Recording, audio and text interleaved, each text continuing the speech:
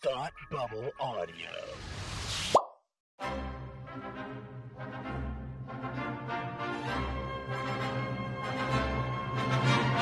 Look, up in the sky! You will never find the more wretched hive of scum and villainy. Welcome to Beer with Geeks with Tim and Frank.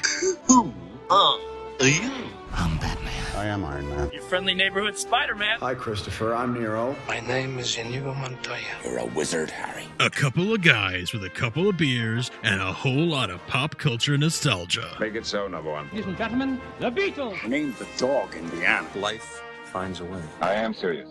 And don't call me Shirley. Now sit back and crack open a cold one, because it's time for Beer with Geeks. It comes in paints. Shaken, not stirred. Great Scott! I was way off.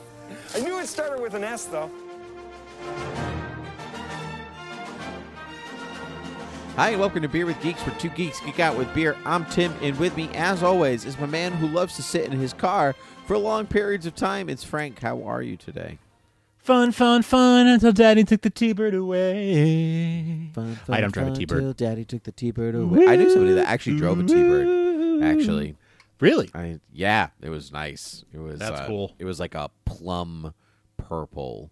Was it like And, like vintage T-Bird or like the new T-Bird? Vintage T-Bird, Oh. like when the Beach Boys were singing about it. Yeah, T-Bird. man. That's the Yeah. stuff. Yeah, there's actually a house near me that has a T-Bird in roughly the same era. Nice. It's funny because I just saw it yesterday, and I was like, and it made me think of my friend's car. Nice. And I was like, oh man, I haven't thought about that in a long time. That's really cool. And here you are singing about T-Birds. Wonderful. Fantastic. Truly, truly wonderful. Frank, tell me what you're drinking this fine day. I'm drinking a craft lager from the good fine folk at Night Shift Brewing in Everett, Massachusetts. This is their Night Light. Now I'm going to crack it open. Crack, crack, crack. Crack, crack, crack. Jack. It is a Crack, it's a crack, light crack, lager. crack, Jack. It is a light lager, sort of in the it's, let's say it's sort of in the tradition of like a Bud Light style of brewing. It is their light beer that they make at Night Shift, and it is, I think it's like it's my favorite light beer. So it's it's great. It's crisp. It's light. It is drinkable, sessionable, sippable, crushable, and I like it. I like it a lot. So I got a bunch of these in my fridge right now, and I'm enjoying chipping away at these. Good. Night Shift, Night Light. I'm glad for you. I'm glad. So glad. I'm just glad. Thank you. Glad all over. Glad. I wonder if she's glad. Goodness gracious me. I am drinking something from the Mayflower Brewing Company. Yes. So also Massachusetts. It's called Resistance is Fruitile. And it is a sour ale brewed with blueberry and lemon. Ooh. And it is deliciously delectable. I do recommend. If you don't like sours, you're not going to like it. Because sours are not super refreshing. Yeah, they're not my favorite. Is it like very tart? It is. I think it's a little bit more sweet than tart, like a sweet tart. You know where I'm going with I that. do. Yeah. Yeah. So I think yes. I think if you like sours, you should drink it. If you don't like sours, why would you get a sour to drink in the first place? That's a you problem. That's it. That's a you problem, Yeah. not a me problem. Mm-mm. Exactly. So, so Mayflower do recommend. Nice. Yeah, I don't know how widespread their beer is. Their distribution is. I think it's pretty far. That's it. Pretty far, I think. Yeah, because I think I had it before I lived in Massachusetts.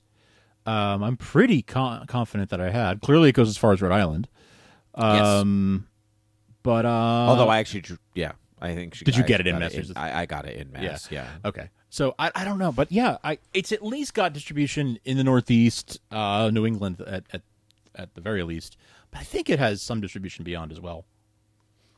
And I'm not sure about Night Shift either. Come to think of it, I think Night Shift might be pretty local still, but they're one of the biggest in this area. Yes. And certainly one of the fastest growing. I think I can get Night Shift. I would imagine you can there. I don't know. I've never tried. I've never gone to look for. I've never gone to look for it, but I should. They've got some really. Oh man, I don't have it anymore, but I'll give it a shout out. They have a new one called All the Peels, which is it's like an orange and coriander white. It's basically like their take on like a Blue Moon. Okay. Style, really really good. Coriander doesn't always work for me. Oh, do you like Blue Moon? I do like Blue Moon. Yes, you would like this do. then. It's like a craft version of Blue Moon. Okay. Yeah. No, I do like that. Does sound like I would like it. Mm-hmm. I'm good for that. It's good stuff. It's good stuff. So good for it. So there's this. Everything that's old is new again, and as we try to not these gym socks I'm wearing. Hey, don't tell me about 1989. that. Hey, yeah, okay, those are as old as me. As we try to.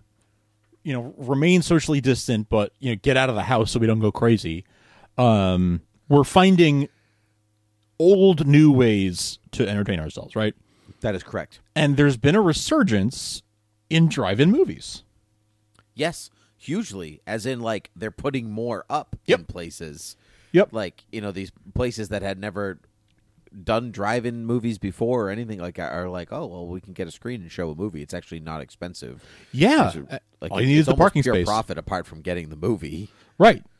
Yeah, you need the parking space and that's about it. You got to put up some you got to buy some food for people to buy the food. Concessions, restrooms. Yeah. But yeah, it's pretty, pretty minimal infrastructure you got to put in place. So they're catching on. I mean, there are existing drive-in movie theaters that that already exist and you can visit, and they're booming right now. But people are putting up new ones. I know both of us have gone to see different movies at drive-ins, and for both of us, it was our first drive-in movie experience. It was your first drive-in movie experience. I didn't realize that this time going was also your first one.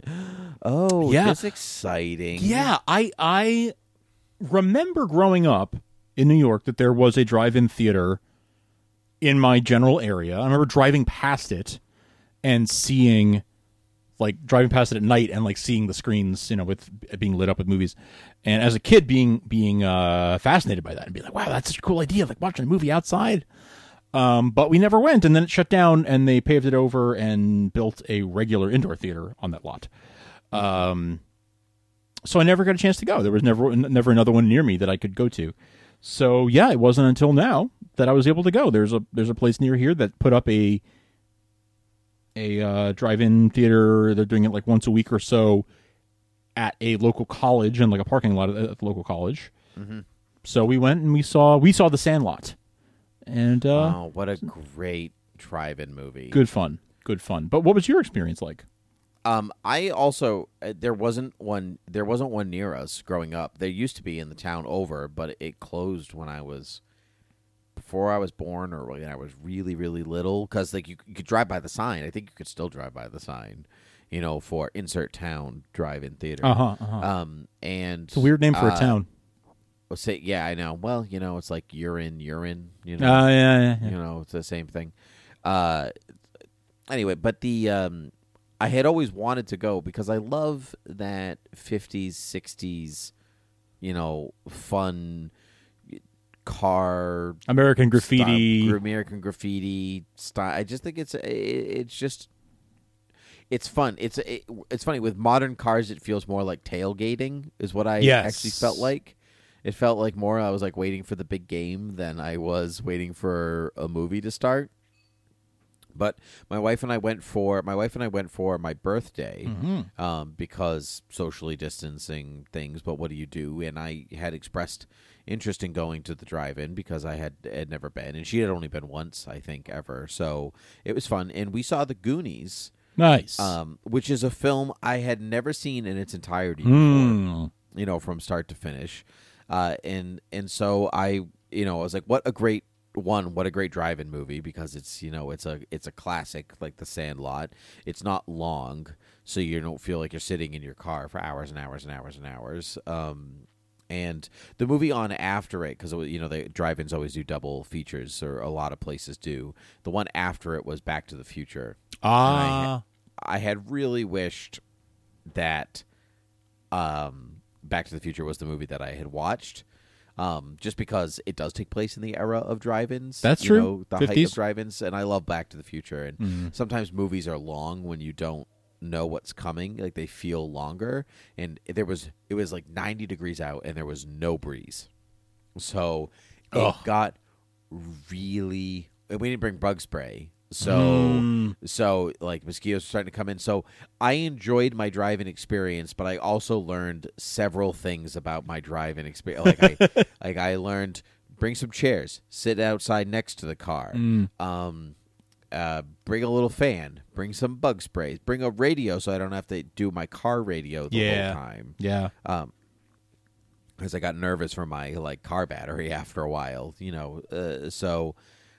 but it was fun, and I enjoyed the Goonies. It was loud. Like, they scream all the time in that movie. But they never say die. No, they never say die. But the Goonies are at like a 10 all the time. They yell about everything. And it was funny that you saw The Sandlot, because I turned to my wife in the middle of the movie, and I was like, they don't yell this much in The Sandlot. Like when they're like upset about stuff, they do scream and stuff, but the way the sound is mixed and edited, it just feels a little bit calmer. It doesn't like go through like up your spine into your brain to make your brain explode kind of sound. But I thought the Goonies was good fun. Like, it was like, it's just a fun adventure film, and I would have been all about some of the stuff when I was a kid, like like hit the button for like the bowling ball to like go like to open the gate and like stuff like that. That to me is cool, and just the idea of like going on an adventure like in your hometown and finding a pirate ship, and like stuff that people could have solved, and like the kid who plays I can't remember his name in the film. The kid with the gadgets. Samwise. That's his name in the film. No, it is not. Yeah, Samwise. no, I'm pretty sure it is. No, it's not. No, you're I think it is. No, it's not. No, I think so. It's the kid who plays Short Round. That's racist. No, but it is the kid who plays Short Round. I know. But it is. I don't know his name. I don't either. I can't remember his name in the movie, but he has like like the boxing glove thing, and like the chattering teeth that's actually a grappling hook, and like all that stuff. I'm like, really cool gadgets. Yeah. Been, as a kid, even as an adult, I'm like, I want all of those things now. Even though now, like, as an adult, you're like, obviously that wouldn't support your weight. Sure. Or, like, but is that really wasn't as like important in that movie? Right. No, it's far from the most important thing. No, it's not. So no. I really enjoyed. Nice. I really enjoyed the film. I can see why it is. I can see why it's a favorite. Yeah, among people. I feel like the time that it came out and everything, it was like a really good time for those sorts of movies for kids of a certain age, who dreamed of going on those kinds of adventures with their friends, and it just like sort of captured the imagination of kids of that era, and since then, frankly. But yeah, and what a good one to see at a drive-in. You mentioned the lessons you learned that things you know to do for the future drive-ins. We weren't allowed to sit outside of our car. Oh, okay. At this particular one for social distancing reasons. Mm-hmm. They had cut off a space for people. So, like, instead of a car being right next to you, they would had an open space for you to sit. So, like, you had to be to the left. Like, you had to sit in front of the car, and there was this much space, and so like we would have been far away from people if we did sit outside. That's good. Yeah, they put a little bit of space between cars, but they did tell us like you're not allowed to sit outside the car, which was too bad because I would have liked to have done that, but that's okay. I did bring a radio It was actually kind of funny because like I keep a radio, little battery operated radio in the house, just like in case the power goes out, right? So like I can listen to like the weather report and find out when the power's coming back, that kind of thing. I don't know. Is it really as useful today in 2020 as it was in the 90s when I was growing up and my parents did the same thing? No, because we have other ways of doing that now. But I'm just trained to keep a radio be prepared, for emergencies, right? So I've seen enough post-apocalyptic things to know that I should have a radio. It's not the worst idea. No. So I keep a radio, but I learned a valuable lesson that day because a couple hours before we were going to head off to the movie, I put some batteries in the radio and it doesn't turn on. And I'm like, oh no. So my emergency radio wouldn't even work in an emergency. But I phoned the local CVS and I was like, do you have battery powered radios? And they're like, we have one. And I was like, I will be there in minutes. So I just drove on over, bought the radio, and some batteries to go with it, and we had a radio in the car for that. So we didn't, because I have exactly that kind of anxiety where I know that the entire movie I would not be enjoying myself because I'd be like, is the car battery going to die? Is the car battery going to die? Should I turn the engine on? Oh, but they told something to turn the engine on. Oh, but I need to make sure the car battery doesn't die. What am I going to do? What am I going to do? And I just wouldn't be watching the movie. I'd just be freaking out about my car battery dying and not actually enjoying the movie. That's basically what I was like. I would we would turn it off for like action sequences when they were just like running around and shouting and stuff because you could hear it from other people's radios and whatever else. That's a good way to save. That's good. I don't know if I would have thought of that. That's very smart. But yeah, so I did have a little portable radio that I was able to use for that because my anxiety flared up preemptively. So that's good. I'm good to know we have the same neuroses. Yeah. So Ask me if I'm surprised about that. Yeah. Yeah, exactly. But so yeah, it was a lot of fun. I think Sandlot is sort of in a similar vein as Goonies in that it's like another like ensemble cast group of kids type of movie that like where sort of your friend group could watch this movie and like each character is an avatar for one of your friends. Mm-hmm. Yes, I think that's true. Here, unpopular opinion about The Sandlot, I think it loses steam after the 4th of July. I agree with you, actually. Really? Yeah. Really? Yeah, because I'd seen it before, Marissa had not, and oh, really? Yeah, and so watching it through her eyes, I was sort of like, yeah, this part's not as good. Like, yeah, you know what I'm talking about when you see a movie, you've seen it a million times, but you watch it through the eyes of the person who's seeing it for the first time, who you're showing it to, essentially. And especially if you know that person, you know how they're reacting without them having to say anything. And so I'm sort of like, oh, yeah, this is not, looking at it again as an adult, this part is...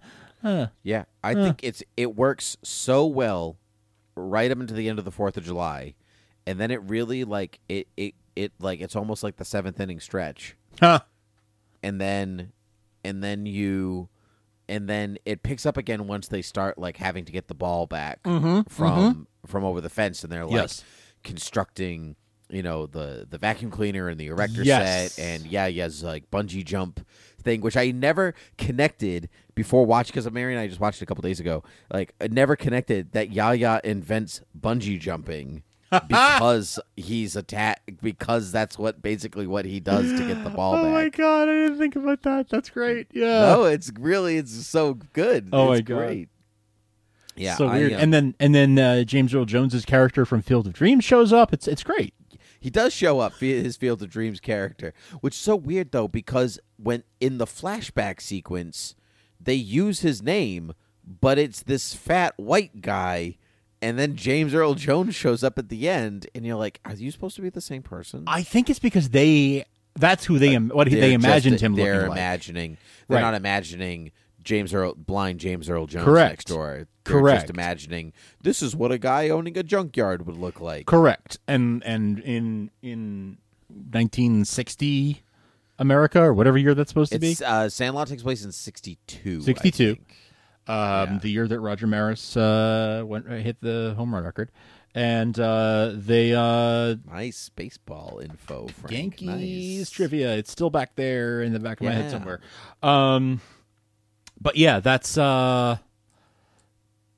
in 1962 Middle America, that probably they would have just assumed he was a white guy. Yep. Yeah, that's true. That's a good point. That's what is hilarious to me, which this was circling the internet a while ago, but that, so Smalls goes to steal the Babe Ruth ball from the house, but there's another baseball in the house. There sure is. They played catch with it. He plays catch with his stepdad. Right. Yep. Yep.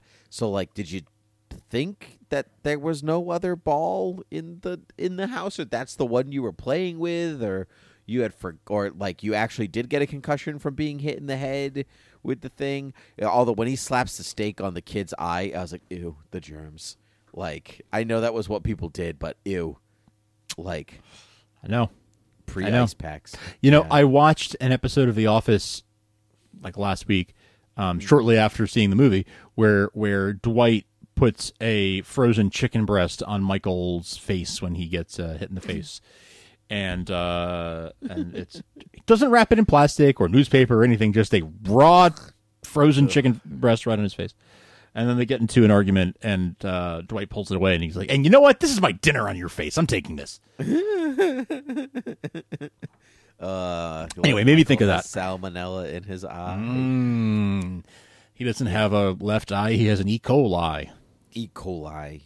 Yeah. That Babe, the Sandlot has been on my brain because of it's the summer, and I feel like you got to watch it before July ends. Sure. To fulfill part of the summer. I just love that film. But of course, then Babe Ruth is on my brain always because of that film. The Sultan of SWAT. Yeah, the Sultan of SWAT. The Sultan of SWAT. It's Timmy and Tommy just repeating each other. Bertram got really into the 60s, and we never saw him again. It's so funny. But there's a biography of Babe Ruth. Yes. By Jane Levy. That is that I've been kind of hankering to read because of just watching The Sandlot. And I'm I like baseball, but not to read a biography of a player. Sure. But I there's something about Babe Ruth, I think, that is just why? Why do we know? Why does everybody know Babe Ruth? He is the lasting legacy of that that early era of Major League Baseball. Yeah. No, there's something about Babe Ruth, and I just I want to know, so I want to read the biography. He was a very interesting character, for sure. I read a book about him many years ago. I couldn't tell you who it was by, or it was when I was a kid, and it's just called Babe Ruth. So good luck finding it. Mm-hmm. But I read about him, and he was an interesting fellow. I bet that's a really good. I bet that'd be a really good biography. I'm putting a link to the Jane Levy biography you mentioned into the show notes. Oh, very good. The big fella, Babe Ruth and the world he created. Ooh, thank you. If you, I think that's really the only baseball. I think I have. This is the only baseball thing that I really have. I do have the very famous picture of Ted Williams on my wall. It was my grandfather's. And so, the game, he was at the game, where he's hit the home run and he's just kind of almost letting go with a bat. Beautiful photo. I'm also going to put that photo in show notes. Thanks. I feel so, this is strange. I feel so American having that photo, if that makes sense. It's a very quintessential American thing. Yeah. I almost feel because if you look around the rest of my office, I've got dinosaur toys over there and Star Wars novels over there. I just rearranged my bookshelves to put all of my Stephen King instead of in order of cover style. I put them in chronological order because I'm going through and reading his entire bibliography. Very nice. In order. I am on Cycle of the Werewolf, if anybody cares to know where I am. No, actually, I lied. I have to do The Running Man by Richard Bachman, which is Stephen King's writing alias, or was his writing alias, and then I am on to Cycle of the Werewolf because I opted afterwards to go back and do the Richard Bachman books at the same time. Gotcha. Yeah. So, well, I read the first Richard Bachman book, which was The Long Walk, which I it was fine. I didn't really care for it, and I'm like, if they're all like this, like, do I really want to add the like books that I'm like, do I want to? Because he writes about like when writing as Richard Bachman, and he's like Stephen King understands that good should triumph at the end, mostly. Like good should prevail. So even though terrible things happen, good should creep through at the end, and Richard Bachman does not understand that. I see. And so it's always like they're always going to be slightly Debbie Downers, and I don't know how much like do I want to put myself through the Debbie Downerness. So, but you know what? He wrote them, so I'm going to, know, because that's, I like to see an artist's craft change over time. Did you say that you were arranging them by cover? I did originally arrange them by cover style, so because different publishing companies have different rights to different books, and so they have different editions, right? And so there's like the big squiggly bright colors and the bright lettering, and then there's this other style and this one. So I arranged them by like the style of book that I have. Sure. So all the like Barnes & Noble hardcover editions all in one spot, and then all the like Penguin soft covers in another spot, and all the like that. Yeah, right, exactly. Yeah. And so by style. But that was actually difficult then to keep track of them. Like, which ones do I have? Which ones don't I have? Because I have almost 2 full shelves worth of them. I have like, I would say close to 30 of his books already. And so like it's hard to keep apart from the Dark Tower series, it's very hard to keep track of like, wait, do I have Lisley's story? Do I have The Green Mile? Do I have Dolores Claiborne? Like, I can't remember. So now it's easier to be like, okay, I did this one. Now I know what the next one is, and you go and you pull it, and it's easier to catalog the margin progression. So interesting. So yeah, man. So that's that's that. It would never occur to me to arrange them by that I have 2 things that I obsess over, and that is alphabetical order, usually by like author, or really more than the style, it's the size. Because I hate seeing like a really tall book and then a short one and then a tall and then a short. So much, yeah. But at the same time, it's like, all right, do I want to arrange them on my shelf for ease of finding them? So like if I arrange them alphabetically by author's last name, I know that Mark Twain is over here. I know that Stephen King is over here. Like I know what Kevin J. Anderson's going to be at the beginning. Like I know what I'm looking for. But then I hate when the sizes are it's not like aesthetically pleasing to see these books of different sizes all next to each other. And so then I'm like, do I arrange them by like size, and then like sort of within each size do it alphabetically by author? Like what do I? No, it's messy real fast. I'm completely with you. I am fortunate that I tend to know what style of book I like holding the most. Like, so whether you like mass market paperbacks, which is the smallest, or hardcovers, or trade paperback, which is the medium sized. Like, so like I like trade paperbacks the most. I don't like hardcover. The book becomes too heavy to hold after a while. I'm with you. Yeah. And so I like trade paperbacks. I do like mass markets because they're easy to transport, and they're like clothes and beachwear. Yes, easy to go around. They fit in any bag. Like yeah. I it's super simple, and I'm like I can't remember who said it. G.K. Chesterton. Okay. G.K. Chesterton is a person. Yeah, I know. I'm just trying to remember who. I think it might have J.K. been Rowling. I can't remember, but no, it definitely wasn't J.K. but as I said, never trust anybody who doesn't bring a book with them. And I'm like, it could be G.K. Chesterton. It kind of sounds like his. It sounds like something that he would say, and I can't remember I can't remember, but I find mass markets the most transportable. They're so easy. Yeah, they fit totally. anywhere. But I like the way trades look on the shelf, and so most of my Stephen Kings are trade, apart from a few that I had from like the school yard sale when I was a kid. You know, like I have a copy of this, like an original copy of The Stand, well, the re-release of The Stand that's been like read like a gazillion times before I even got my hands on it. And I like that too. I like well-read books. Are you obsessive about like not cracking the spine? Do you care if it cracks the spine? Do you like it the more well-worn the better? Like what's your I am philosophy? obsessive about not cracking the spine. Yeah, okay, me to too. like not open it the whole way to like to flesh it out. Which is so hard to do though, right? Because like to read it and hold it comfortably, at least for me, hold it comfortably, I kind of need to crack it, but I try so hard to like open it as far as I can without cracking it. Yeah, so that it'll still look nice on the shelf. But like yeah, I open as far as I can to not crack it.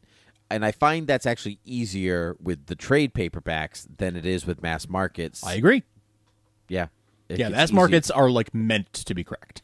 Yes, they are. Yeah, and that's why they sell them at the meant to be grocery cracked. store, because it's like they're not super nice editions. Like they're meant to be read and used, and if the cover gets dog-eared because you threw it in your bag too that's right. carelessly or whatever, like so be it. Yeah, it's funny that like a mass market, I don't care if it looks weather worn because Right. it looks like a mass market's loved because it's not really meant to last a long time. Right. But anything above that, I start to go like, ugh, Yeah. it needs to still look good. Because like I can't remember. There's a stand-up comedian that has a joke about it. I can't remember who it is. It might be John Mulaney, but like how like books are like prizes on a shelf. Huh. You're like, look, I've read these. I feel like it is Mulaney. Yeah. Yeah. Look how smart I am. Look how smart I am. I have all these books, and I am totally that person. Look, I have books, but I think they're almost like cheap colors. They're like cheap decorative colors. So they're fun. But anyway, this was a little bit of a a drive-in ramble. It was. Yeah, but Frank, tell us where the people can find us. Well, you can find us at beerwithgeeks.com. That's the official website of this podcast. We are part of the Thought Bubble Audio Network. We're actually the flagship show of the Thought Bubble Audio Network. And you can find this show and all of the Thought Bubble Audio Network shows at thoughtbubbleaudio.com. You can rate and review us on Apple Podcasts, Stitcher, Spotify, Overcast, anywhere you can find podcasts. You'll find this one. We would love a rating or a review. If you've got the time to write out a rating, great. If you just want to tap 5 stars and leave us just a simple star rating, that's great too. And you can support us by leaving that rating review. You can support us by subscribing or by telling a friend. Or if you've got $1 a month to spare, you can hit us up at patreon.com/thoughtbubbleaudio, and that is how you support the network. It helps us cover our costs to bring these shows to you, as well as you will get in return things like early episodes of Beer with Geeks in advance before everyone else hears them, fun stuff like that. So consider that. Tell a friend. Whatever you can do, we appreciate it. You can also find us at beerwithgeeks@gmail.com and at beerwithgeeks on Twitter. And that is it for our drive-in ramblings. I'm at Frank Ramblings on Twitter. Oh my God, I'm at Timothy PG13. Right on. Indeed. Right on. And so, Frank, until next time, cheers. Cheers.